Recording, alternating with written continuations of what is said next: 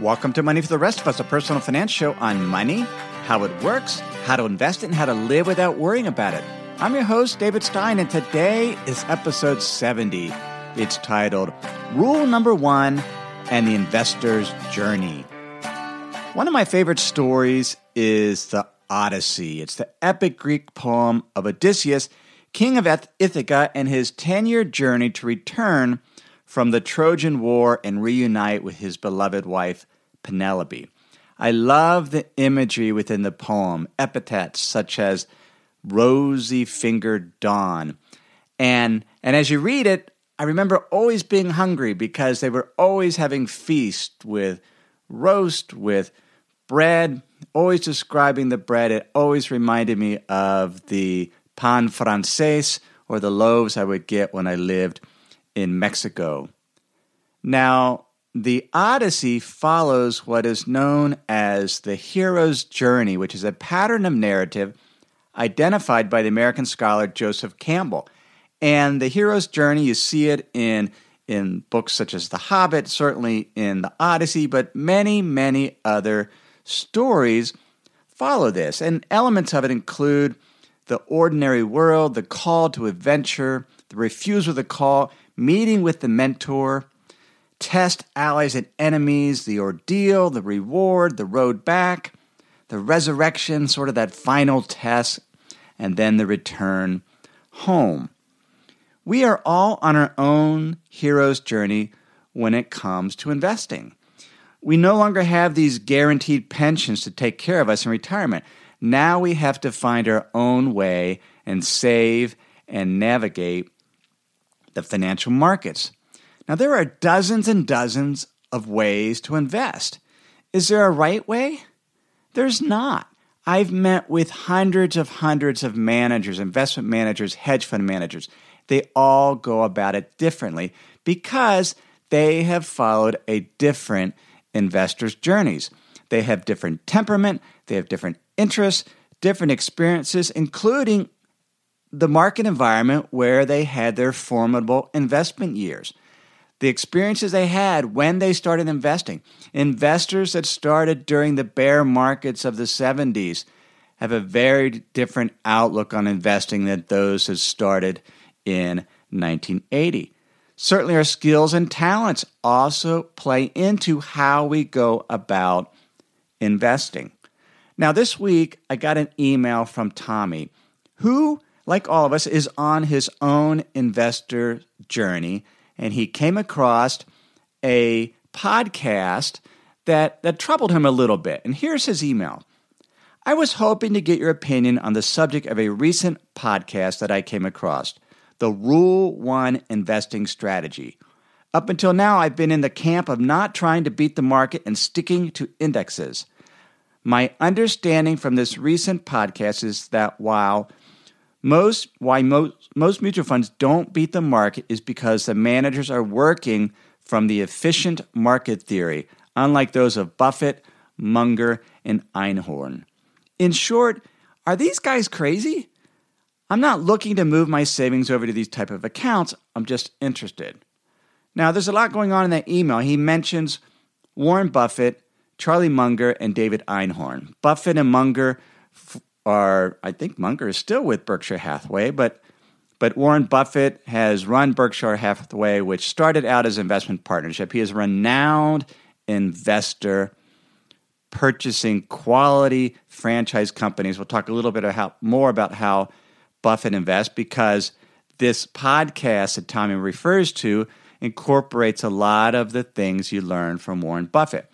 David Einhorn is a hedge fund manager.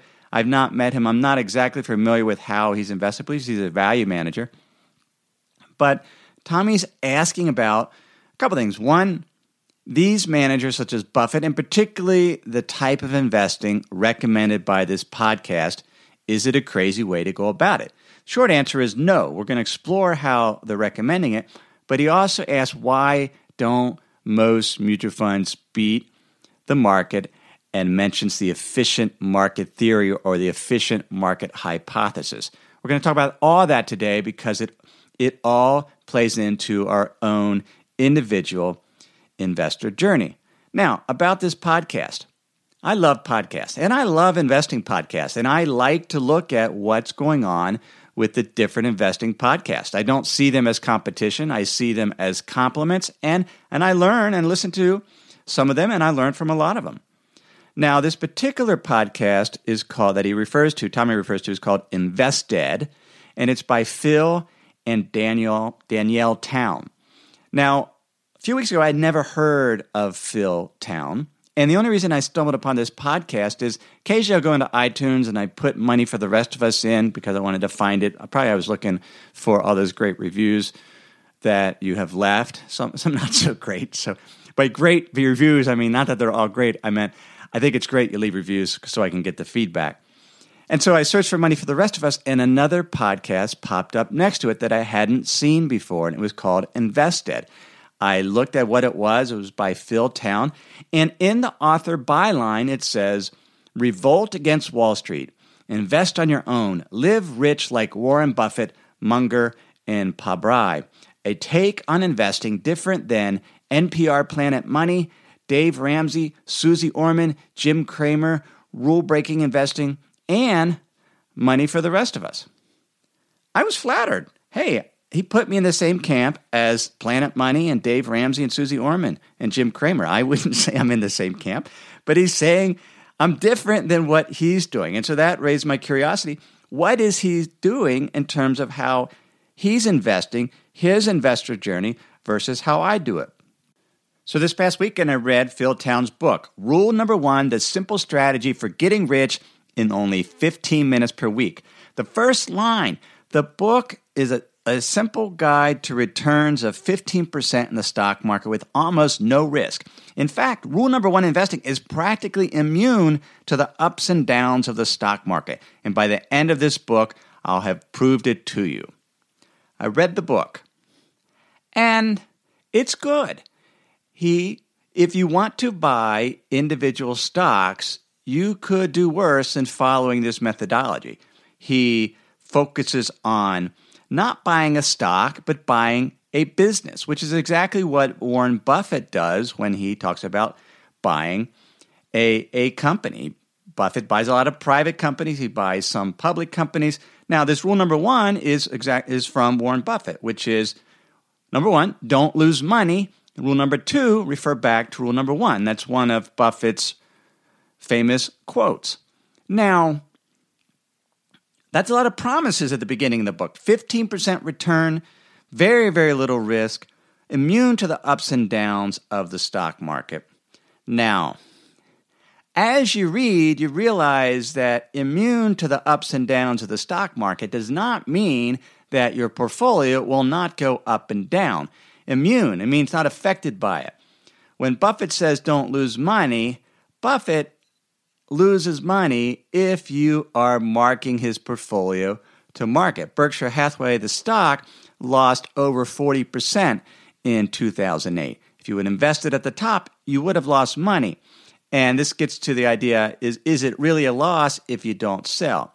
But the way that Town is saying to invest is to buy individual stocks. In other words, buy businesses, and he uses the 4 M's, meaning, moat, management, margin of safety. Meaning is find something that you relate to, and you can apply your values to buy the companies that you want, but something that you're passionate about, you have an interest in, you know something about. Moat is businesses that have some type of sustainable competitive advantage. So franchise-type companies.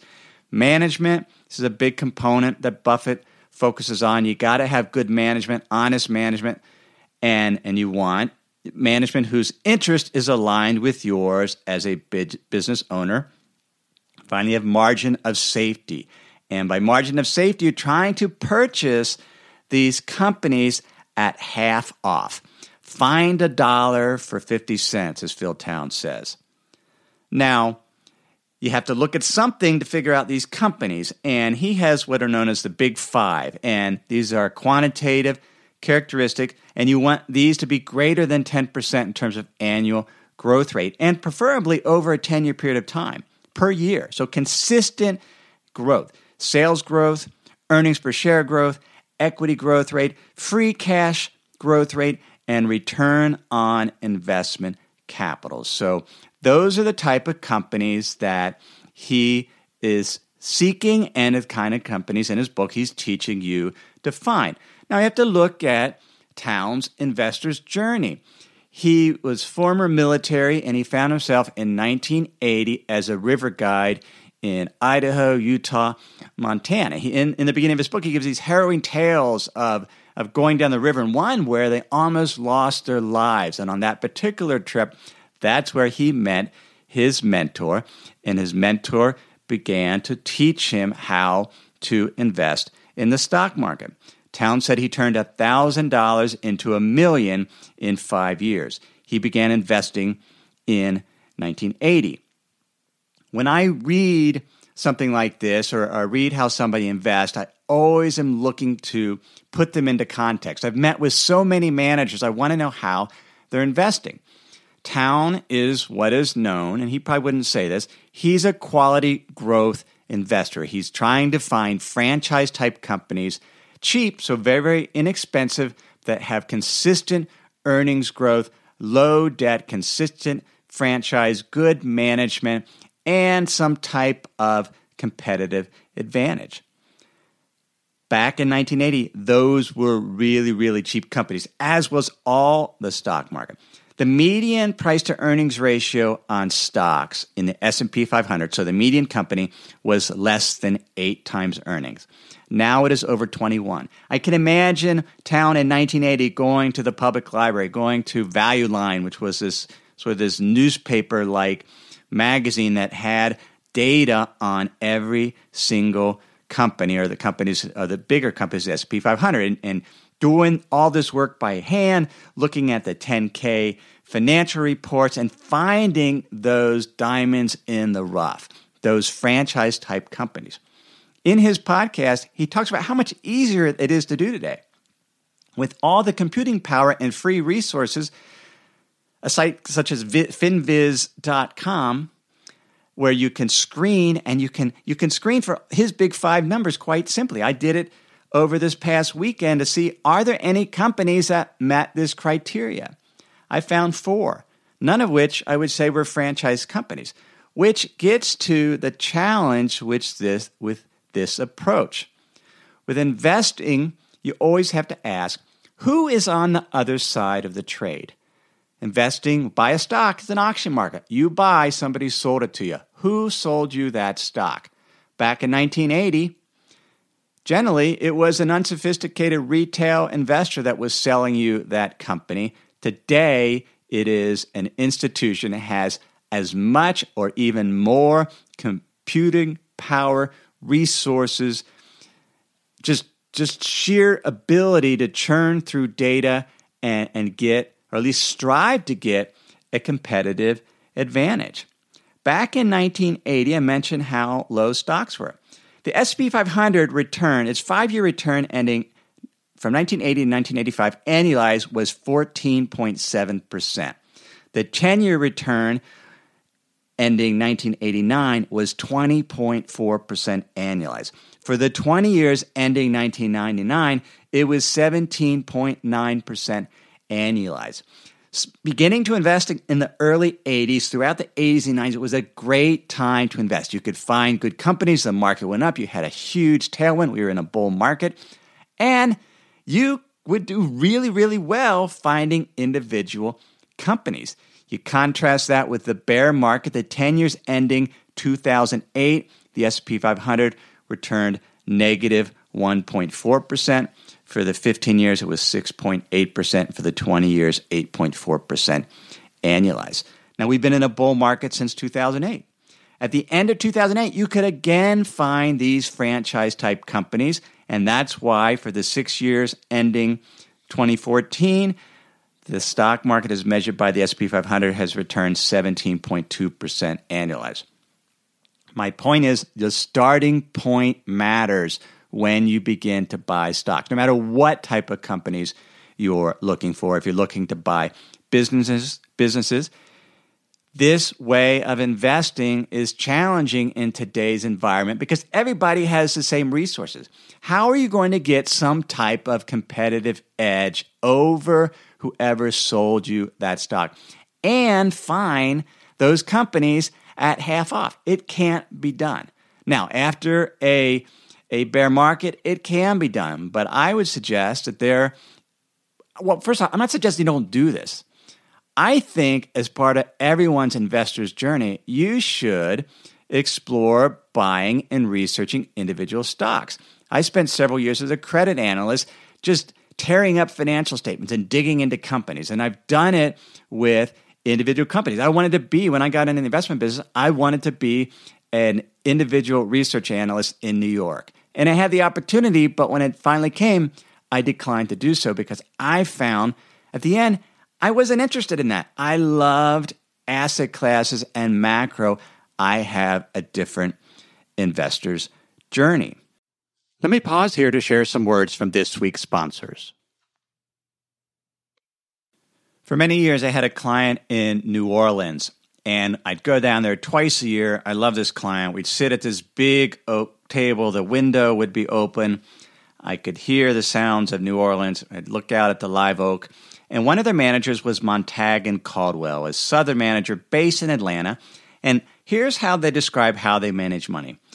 They run a large cap growth portfolio comprised of 30 to 40 high-quality growth stocks, generally greater than $5 billion in market capitalization, that offer compelling combinations of earnings growth and attractive valuation.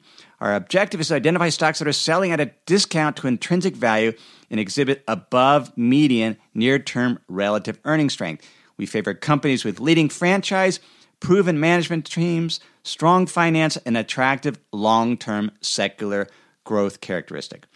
They're looking for the same type of stocks that Phil Town is, and their 30-year annualized return is 11.6% net of fees.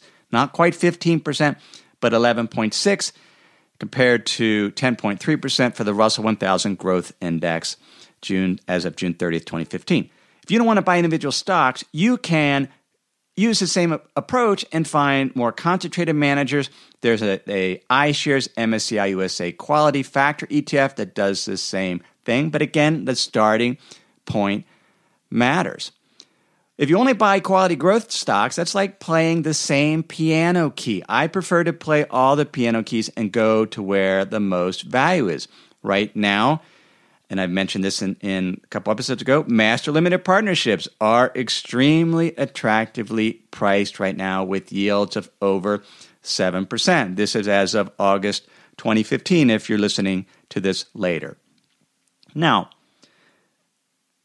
what about the idea that why don't most managers beat the market? First off, fees. Active managers charge fees. A lot of times they don't have enough good ideas. Sometimes the first 5 ideas would be great, but when you need 30 or 40, maybe not so good. It's an extremely competitive environment. Who's on the other side of the trade? It is so much more difficult to be an active manager. Active managers, mutual fund managers, face professional risk. They're tied to this benchmark. They're compared to it every single month. That can impact how they go about managing money. And the final thing is they can't predict the future, which is one reason I don't invest like Phil Town. Here's a quote from his book. To know that you have found $1 for 50 cents, you have to know the value of a business which requires you to predict its future to some degree. I don't want to be in the business of predicting the future. I want to take advantage of what's happening in the market now, focus on areas that appear to be undervalued, and invest in that way. Now, let's turn to this idea in the last few minutes of the efficient market hypothesis. I learned this when I was an undergraduate in college and again in graduate school. It's one of the cornerstones of investing in terms of the theory of investing. I don't believe it, but here's what it says. The efficient market hypothesis suggests it's nearly impossible for investors to outperform the market because securities that comprise asset classes reflect all relevant information. The price is always right when it comes to investing. It does not deviate from fair value. That's what efficient market hypothesis means. But what do we mean by the market? Efficient market proponents classify the market as the capitalization-weighted sum of every investable financial asset. So everything that all investors own together is the market. And that's called the market portfolio or the global market portfolio. And since all prices are correct, that means that global market portfolio is the most efficient, super efficient. You can't do better than the market portfolio because it is the most diversified and it's priced right. There's an academic paper titled The Global Multi-Asset Market Portfolios by Ronald Dujwich, probably didn't pronounce it right, Trevin Lamb, and Lawrence Winkles. And they estimate that the global market portfolio is 36% stocks, 29% government bonds, 18.5% investment-grade bonds, 5% real estate, 3% emerging markets, 3.6% private equity, 2.3% inflation index bonds, and 1.7% non-investment grade bonds. Furthermore, the equity allocation of this market portfolio is 52% stocks, 48% non-U.S. stocks. So that's the global market portfolio. And the thought is it reflects the average risk of all investors. And so if you really believe in the efficient market and you're really into index and passive investment, what you should be doing is buying the market portfolio or as close to you as you can get to it, because that is the most efficient and you can't improve upon that. It's where you can get the best expected return for the minimum amount of risk. Now, if you are more risk averse than the average investor represented there, then you should buy that portfolio with a portion of your assets and buy the rest cash. So you can't do better than that, according to the efficient market hypothesis, which means that if your portfolio of index funds differs from that, you have different weights, more in U.S. stocks, more in equity overall, that means you're taking an active bet in the investment markets. Yes, using index funds, but if you are actively betting against the global market portfolio, seeking to outperform it. Now, many investors don't realize they're doing it, so they're not consciously doing that, but that is in fact what is happening. So it's important to recognize that, what are the active decisions that passive investors make? Another active decision they make is to rebalance their portfolio. Many investors use modern portfolio theory or some type of either their financial advisor or some type of software program to come up with an optimized, efficient portfolio of certain target weights. They invest in index funds using that, and then they rebalance their portfolio back to those targets. Why do they do that? Well, if you truly believe that prices are correct, that markets are efficient, that every single asset, every single security is priced right, you wouldn't rebalance. You would, because if you started out with an optimized portfolio, as a year later, if you now have more in stocks because the market appreciated, that should still be the most efficient portfolio if you believe in this theory. If you rebalance because you're overweight in stocks, you're essentially saying stocks are overvalued, and that's not a sign of efficient market if an asset class is overvalued.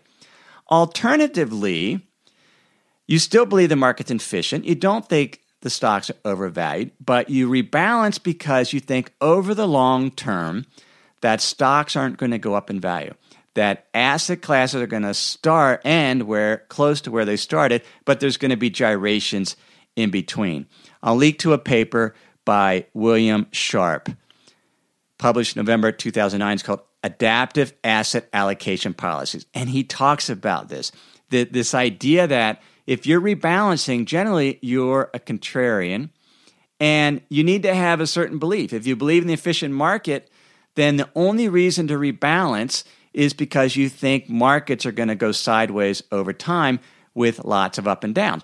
Because if you believe the markets are efficient, that prices are correct, then because markets over the long term either are upward trending or perhaps downward trending, if they're upward trending, you're better off not rebalancing, because if you, a year later, you sell stocks, put it back in bonds, rebalance, and stocks continue to go up, you would have done worse than buy and hold. Or if the market is falling and you sell bonds and buy stocks and stocks continue to fall, you would have done worse than buy and hold investing. Rebalancing only works in this way if you believe markets are efficient. If markets basically stay the same over time, but they go up and down, so then rebalancing works. Again, the qualification is if you believe markets are efficient and every price is right, every asset class is right. If you truly, truly believe that, then you should be holding the market portfolio. And anything different from that in terms of your weights is an active bet. I don't believe that. I don't believe in the efficient market hypothesis. I believe investor emotions cause asset classes to get out of whack from their fair value. At the same time, I believe it is very, very difficult to outperform buying individual securities. And by outperform any benchmark within your universe, because it requires predicting the future. And I don't want to invest predicting the future, because I have found, as I've met with hundreds of managers, that as you dig down deeper and deeper and start making specific predictions about what's going to happen to a company, invariably something unexpected happens. And so that's why I like to buy baskets of undervalued securities when they're available. They're not always available. MLPs are now, there's a basket that's undervalued that, in my mind, is embedded with positive surprises. I don't have to pick which MLP is going to do well. I can have a basket of them. Those baskets aren't always available. Sometimes you just have exposure to the market just to have some exposure. And that's why I adjust my portfolio based on market conditions. I don't buy individual stocks anymore. It's not part of my investor's journey. It's something that you will have to consider in terms of your investor journey. When I was an investment advisor, I used to do a quarterly webcast for our financial planner clients and our institutional clients. This was in the early days of webcasts. I'd be in Idaho in my office above my garage. I would run all the tech by myself. I'd run the slides. I'd answer the question. I'd do the chat room, or at least we would do phone call or questions via phone. I kind of miss those days. And so I'm scheduling an event on YouTube live September 8th, 2015. That's a Tuesday, 7 p.m. U.S. Eastern Time. It's titled, How to Improve Your Investment Portfolio Performance. I'm going to share part of my investment journey with you. We'll learn what portfolio return you can expect from investing, find out the 4 keys to boosting your portfolio returns. I will have stories of my investment experience, things I've learned. I'll answer your money and retirement questions. That's live. You can register at moneyfortherestofus.net/live. You can also go to the homepage and find the link there. If you can't be there, you got something going on that night, go ahead and register. I will send you the recording. If you're listening to this after September 8th, go ahead and go to moneyfortherestofus.net. I'm going to be doing live webcast on an ongoing basis, so you can sign up for the next one.